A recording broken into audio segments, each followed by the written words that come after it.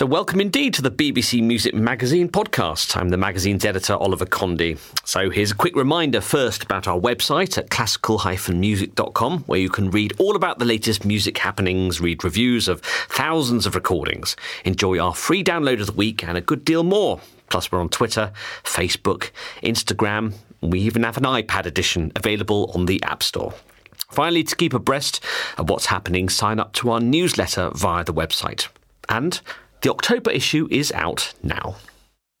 With me today in the studio are Deputy Editor Jeremy Pound and Editorial Assistant Freya Parr. Hello. Hi. So to kick us off, we've got a quick taster from our cover CD this month. It's a recording of Parry's Songs of Farewell and other choral works recorded especially for us this month by the Carys Singers, a very talented chamber group based in London. We're going to play you a piece of music called Phyllis, very madrigalian in its feel, quite unlike a lot of Parry's more reflective choral works. This is a very jolly piece with the underlying emotion to beware the steely heart of the vicious woman.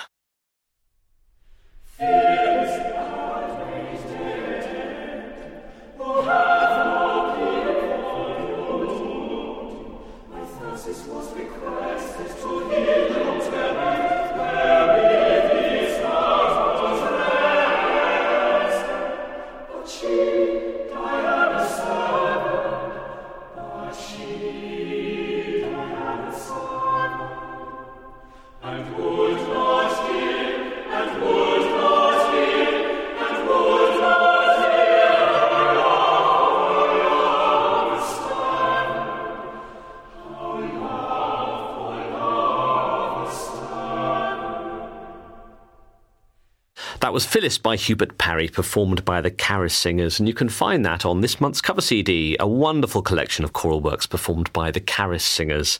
Incidentally, Carys was the name of Edward Elgar's daughter, so the ensemble is named after her.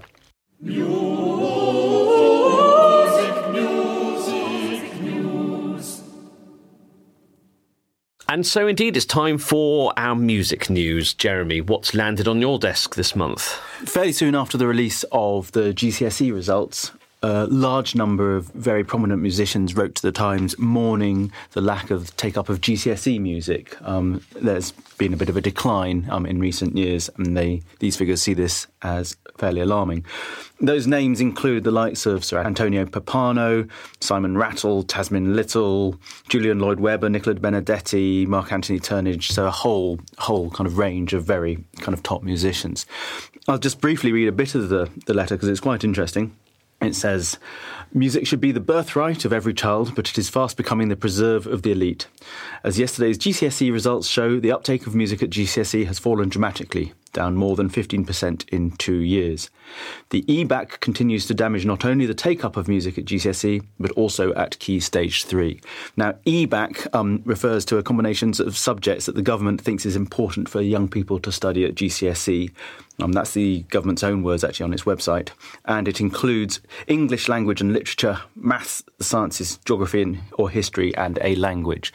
So music isn't in there. And these musicians feel that maybe that music needs a little bit more of a shove. I mean, music has always sort of been the poor relation. I mean, you know, the more it's made the poor relation, the more politicians, the people making these decisions are going to be growing up in an education scene where music isn't important. That's why these decisions are made, because music wasn't important for them. So it's I think it's a tide that's going to be very difficult to hold back.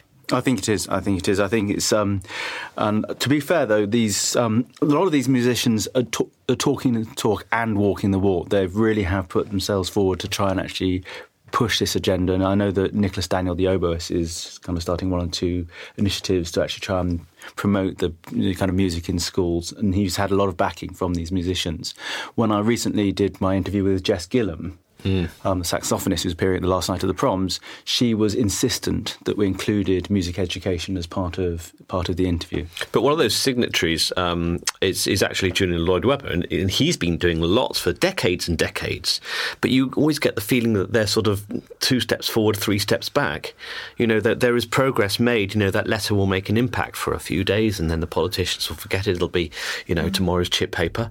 And it's all very sad, music does, music is a universal language. This is something we keep saying, where words can't express an emotion. Music comes in, it makes you apparently more intelligent and more able to work with your colleagues. It makes you more of a team member. It's got benefits over and above the fact that music is very beautiful,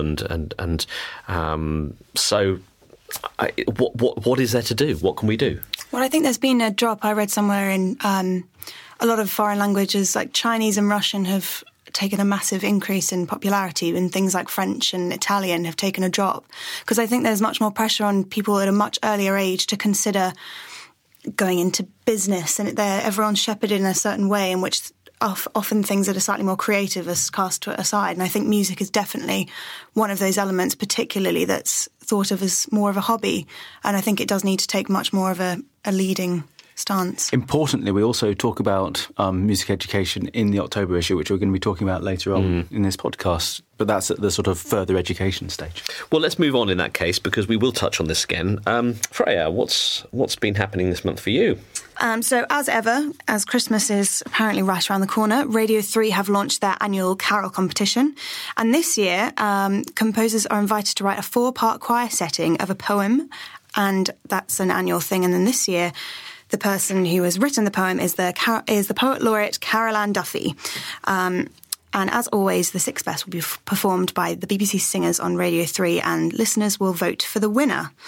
So what are our thoughts on the choice of Carol Ann Duffy? Well, it's fascinating. Tantalisingly, we don't actually know which words we're going to be done at the moment, because they're going to be revealed on air fairly soon. So we don't know exactly what they're going to be setting. Yes, will they be Christmassy, or will they be festive, or will they be wintry, or will they be, entirely steering clear of any kind of religious content? I'd quite like it if it was kind of something quite philosophical and gloomy for a change. Well, I don't know why. Maybe that's my sort of... That is her tone, usually. She's quite political and social, and I haven't read many Christmas poems that she's done, so it'd be quite interesting if they do something a bit different with it. I have to say, I've really enjoyed these carol competitions in the past, hearing what people have come up with. It's always astonishing, the skill that kind of people who aren't really published composers actually manage to display, and then you hear them and think, wow, it's something to look forward to, certainly. There are some very talented composers out there, and it is a marvellous opportunity to Christmas is a time where choral music is really to the fore. I mean, we all love choral music here in this room, because, I sing in choirs, and Jeremy, you used to sing at New College, Oxford, and Freya, you sing in a choir here in Bristol. So, but I think choral music for the rest of the, population probably really makes a stand at Christmas time. Yeah. So I think it's a real chance for choral music to rise to the top. I'd love to have a go at kind of composing for the competition myself, but I don't think I'm allowed to, and B, my effort would be absolutely dreadful anyway. So probably a good thing that I can't. Maybe next year you can do a little Christmas project. So go onto the website, bbc.co.uk/radio3, and there you'll see the words for the Carol Ann Duffy poem that you can set. So my story is a little bit lighter. I was very amused to see a Chinese festival shifting a Blüthner piano across a mountain range using a helicopter, just calling to mind the Two Moors Festival back in 2007, when piano movers managed to drop a Bosendorfer into a ditch and smash it, a £26,000 piano the festival had been saving up for 2 years to buy. All very amusing. If you've got the money, you shift a piano with helicopter, and there's some wonderful pictures this month in BBC Music Magazine, so you can see the sort of slightly crazy stunt that this festival pulled off. 2 things spring to mind here. Firstly, isn't it interesting how, going right back to Laurel and Hardy and the PG Tips adverts, that the piano has become the symbol of something which is difficult to move. It is. It's almost like a set piece of comedy or anything like this. So when actually that Two Moors accident happened, it was actually kind of like it was perfect for us. And we actually, I seem to remember we wrote a piece about it, of 15 ways to destroy a piano or something like that. And yes, it's also when you see pianos sort of smashed down from cranes onto the floor below. Painful. There's something devastating about it. That sort of dead jangle that you hear. Well, in cartoons as well, kind of characters get crushed by falling pianos and things like that as well, isn't it? It's an odd, strange. It's very strange. The other thing which also sprung to mind when you mentioned this is that if ever you want to get good publicity for a festival or something like that, get a piano in a weird place and someone playing it, and you can guarantee that the press will launch onto it. I remember a while back there was these wonderful pictures of Leif Ove Ansnes playing this grand piano stuck up on a Norwegian cliff top or something like that, and the press loved it. So that's the kind of a good thing to do. And wasn't there a piano, albeit a digital piano, that was shifted to St Kilda? That's right, yes. James Macmillan to go and play some Scottish tunes on, although some tunes that were allegedly written in St Kilda. And, of course, there was that piano recently that was shifted to an iceberg in the Arctic, or the Antarctic. That's a good sell. I forget which. It's a brilliant sell. Yeah. Verbier, they always used to shift a piano to the top of a mountain to sell the festival there. Here, actually, it is a mountain. Actually, I forgot to mention the Chinese shifted it to the top of the Tianji mountain, which is 1,000 metres up. So there's the moral of the tale. You want to get in the papers, get yourself a piano. And get it there in one piece. Indeed.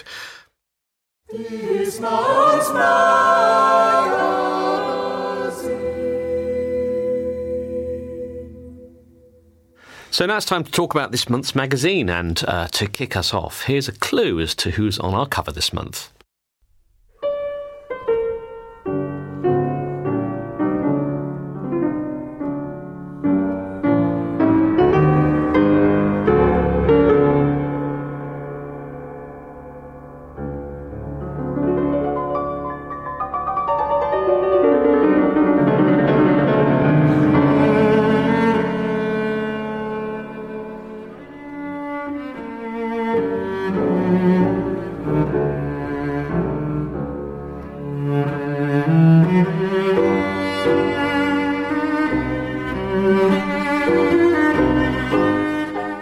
That was a moment from Chopin's Cello Sonata in G minor, and it was played by cellist Steven Isserlis and pianist Denis Varjon. Steven Isserlis is, of course, on our cover this month. Why is he there? Well, partly because he is celebrating his 60th birthday, and I think he doesn't look anything like 60. Same age as Madonna. Same, and Lenny Henry as well, I was discovering yesterday. He was just turned 60. But yes... For the interview, Helen Wallace, who is one of our resident cello experts, went to meet him at his house, and they discussed all sorts of things. I'm not going to give too many spoilers away, because obviously we want people to read it in the magazine. Though he does say some very tantalising things about projects, about recording possibly Schumann, Adès and Tavener, which are things which I'd really like to look out for. Yes, I mean his relationship with Tavener is very special. He seems to sort of have captured a sort of a zeitgeist at the time with his recording of The Protected Veil. Exactly, and within the interview he kind of expresses his frustration that perhaps hasn't recorded enough of his stuff yet, and there's kind of a few things which he's left untouched so far, which he might address, which if you're a Tavener fan, is actually kind of quite a tantalising project. He's got such an encyclopedic knowledge of these composers as well. He treats them like companions. You get that the whole way through the piece, is that he has such an intimate relationship with them. But it's interesting. I remember, it's not in this piece, but I remember another interview we did with him. He talked about his recording of Bach, the Bach solo suites, and he basically saying, well, the only reason he recorded them is because his dad wanted him to. And he didn't feel yet that he was ready to tackle them. I suppose it's an age-old thing, isn't it? I mean, musicians think, I'm not ready to play Bach, and all people accusing young pianists or cellists or violinists of not being ready yet to play Bach. Well, it's all nonsense, really. But I was also just quite amused that Steven Isserlis sort of, one of the great cellists, still found himself slightly uneasy about putting them down on record. That's classic Steven Isserlis, because you always get candour with Steven Isserlis. There's no such thing as a dull Steven Isserlis interview. He's always very open. He expresses his opinions, and it's the same in this one as well. So I'm not going to give up too much away, but he does say things which you'll think, oh wow, he's opened up here. So the feature I'm going to talk about this month is a piece about sort of not so much a new genre, but a genre that really is making waves. It's I suppose the best way to describe it is post-classical. A lot of artists taking digital sounds and taking analog sounds of pianos, but sort of mutating them, distorting them, using sort of beaten up upright pianos, putting the mics close in so you can hear the action of the pianos. So it's as much a sort of ambient soundscape as it is a classical or a music album. Interestingly, it's artists that are classically trained, for want of a better word. People like Poppy Ackroyd, Max Richter, the late Johansson, Olafur Arnolds, who wrote the music for Broadchurch. So all these people are sort of writing this music that is appealing to a completely new generation of listener. Yes, it's not everyone's cup of tea. It's interesting. I think it's funny. I think it's a type of music that has a real core following, but might take a while to kind of really bring a large number into its fold. I'd be interested. I think it's a great segue. A lot of my friends who are not musical have come across that and then segued into more traditional classical music, which I think is no bad thing. And of course, the proms this year had quite a few sort of composers of this type of genre. So they had Adam Meredith on the first night of the proms, which is something a little different. So I guess when that's being platformed in that way, and people told me about that prom who aren't even musical, and they're like, "Oh, you're going to go to that one?" And it's like, well, that's great if that can then incorporate them into the fold more. Well, I noticed a lot of these composers are being used, as I said about Olafur Arnolds, for Broadchurch. I mean, I watched the show Patrick Melrose, which was on Sky Atlantic, and they do Tauschke, who's a well-known post-classical experimentalist composer for the soundtrack there. It was very, very effective, because what you had is music that sounded quite traditional but was sort of slightly... what's the word? It was slightly distorted. There was something slightly out of place about it, and there was something very much something out of place about the drama. So I think it's music that does sort of confound expectations. So it's interesting. So we take a look at that this month in depth. Claire Jackson talks to quite a few pioneers of this genre. So just before we move on, here's a quick taster of the kind of stuff that we talk about this month.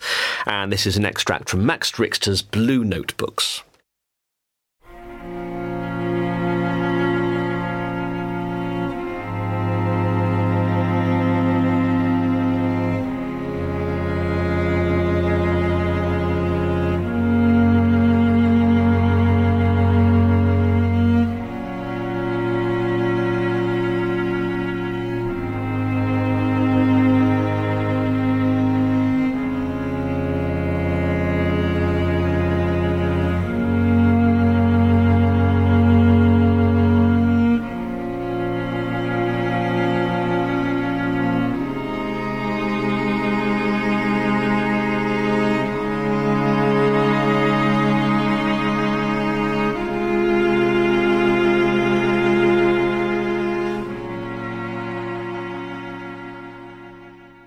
So that was an extract from Max Richter's Blue Notebooks. Freya, it's time for a bit more education.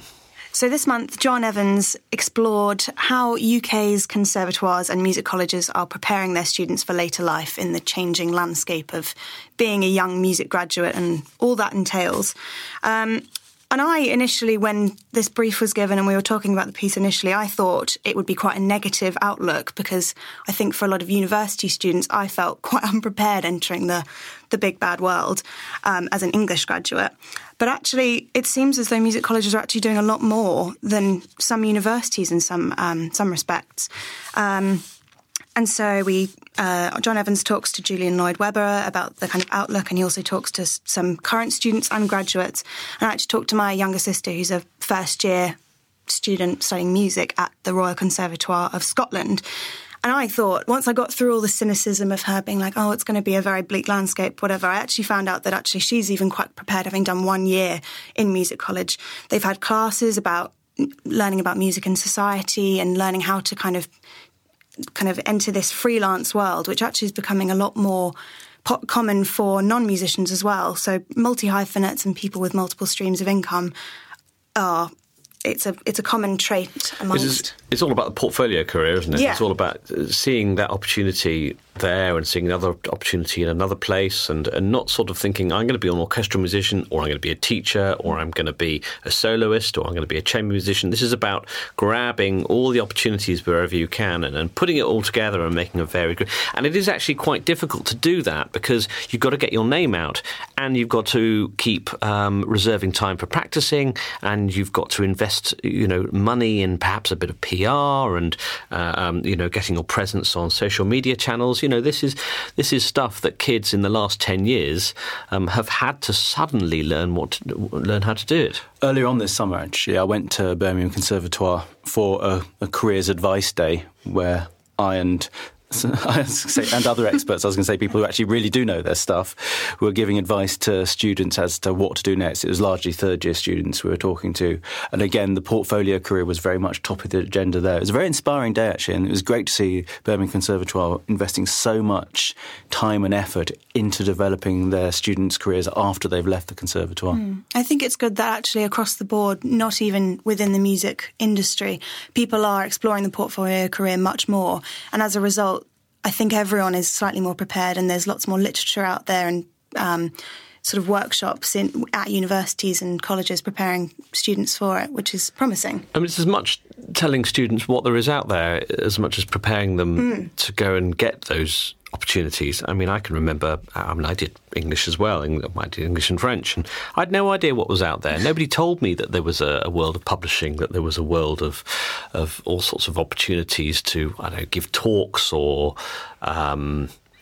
review or be a critic or, work on a magazine. I had no idea. And I think it's a real responsibility of the teaching profession to go out there and actually learn themselves.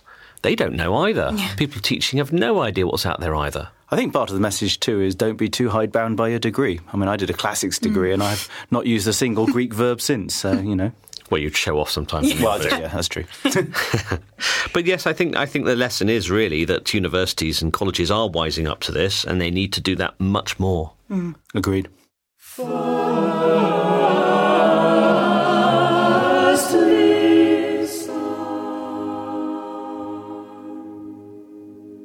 So it's time for First Listen, and this is where we bring together a recording that's caught our ears over the past couple of weeks. And I'm going to kick off with a recording called Musica Nova. It's another wonderful collection, curated, I suppose is the word, because they really are curated. They're proper sort of cohesive programmes by Jordi Savall and his Hesperian 21. Here's a quick clip of the piece of music I'm just going to chat briefly about.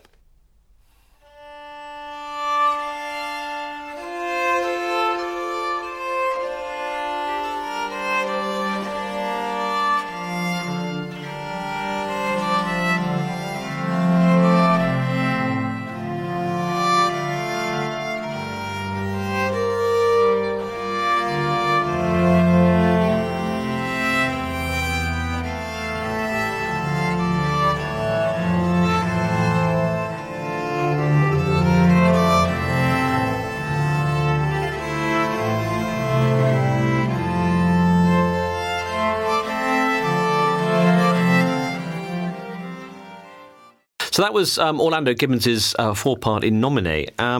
One of a number of tracks on this recording that demonstrates how the viol consort was basically invented at the end of the 15th, beginning of the 16th century, and how the viols were used to imitate the human voice. And as you can hear from this piece, it's very much a sort of a vocal, a very choral texture to it.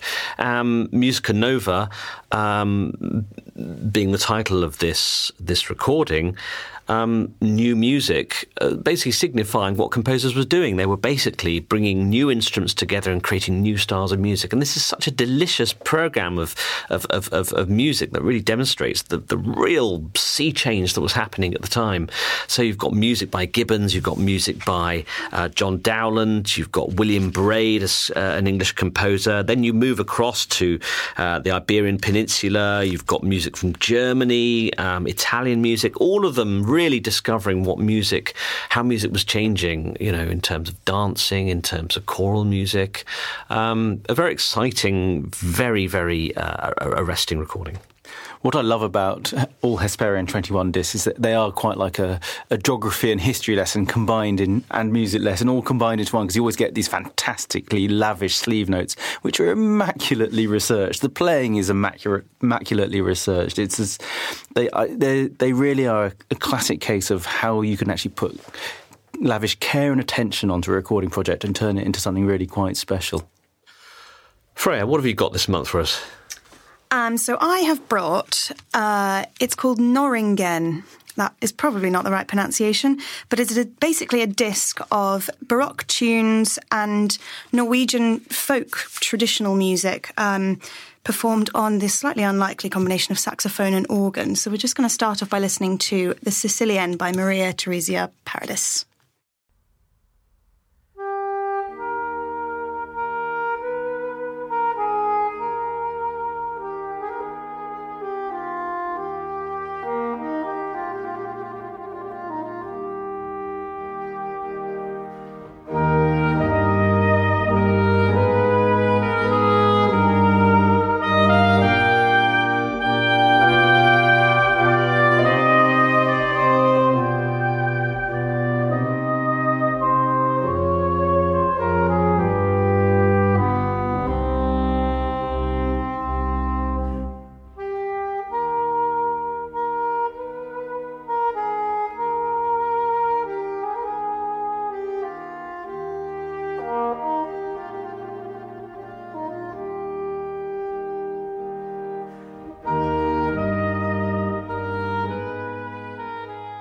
You know, that sort of reminds me of the combination of trumpet and organ, which always works very well, actually. I think woodwind instruments work beautifully with the organ in a way that I think I wish more composers would realise, actually. I just thought the combination of the saxophone with the kind of muted pipes throughout, they have that kind of combination in quite a few of the tracks. I just thought it was really lovely and quite virtuosic as well.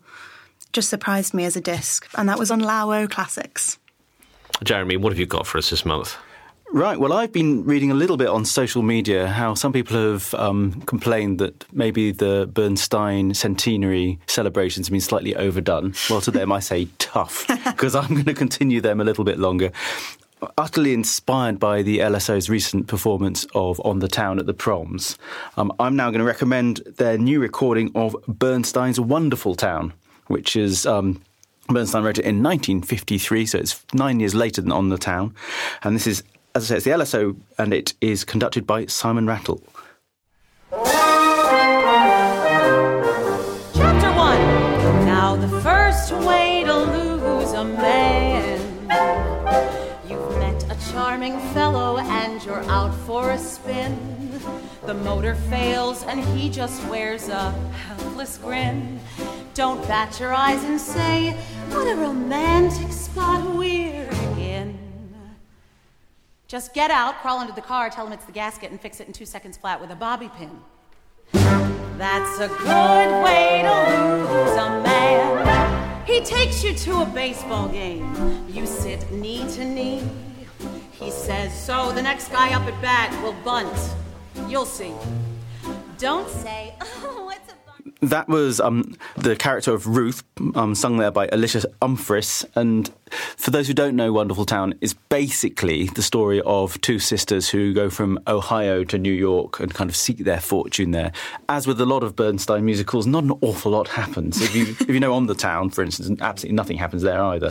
But it's great fun, and this is a really fantastic recording. It's actually got Danielle Denise in the part of Eileen, so it's got very starry cast.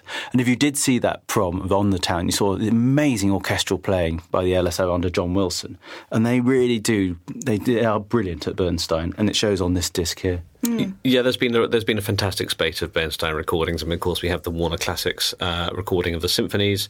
Countless West Side Story, Candide's Wonderful Town, On the Town. It's just a fantastic chance to explore, his sort of multifarious skills. Really. Rattle has recorded Wonderful Town before, actually, with the LSO about quite a while ago with a cast including Thomas Hampson. And actually, I think I prefer this recording. It was actually recorded at the Barbican last year, live at the Barbican. And it's got a real vibrancy to it. It would have been amazing to see. Yes. I also know you love Bernstein's Mass, don't you, Jeremy? Absolutely. That's the one. No comment.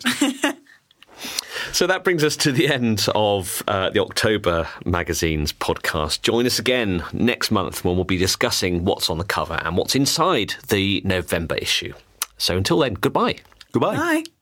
The BBC Music Magazine Podcast.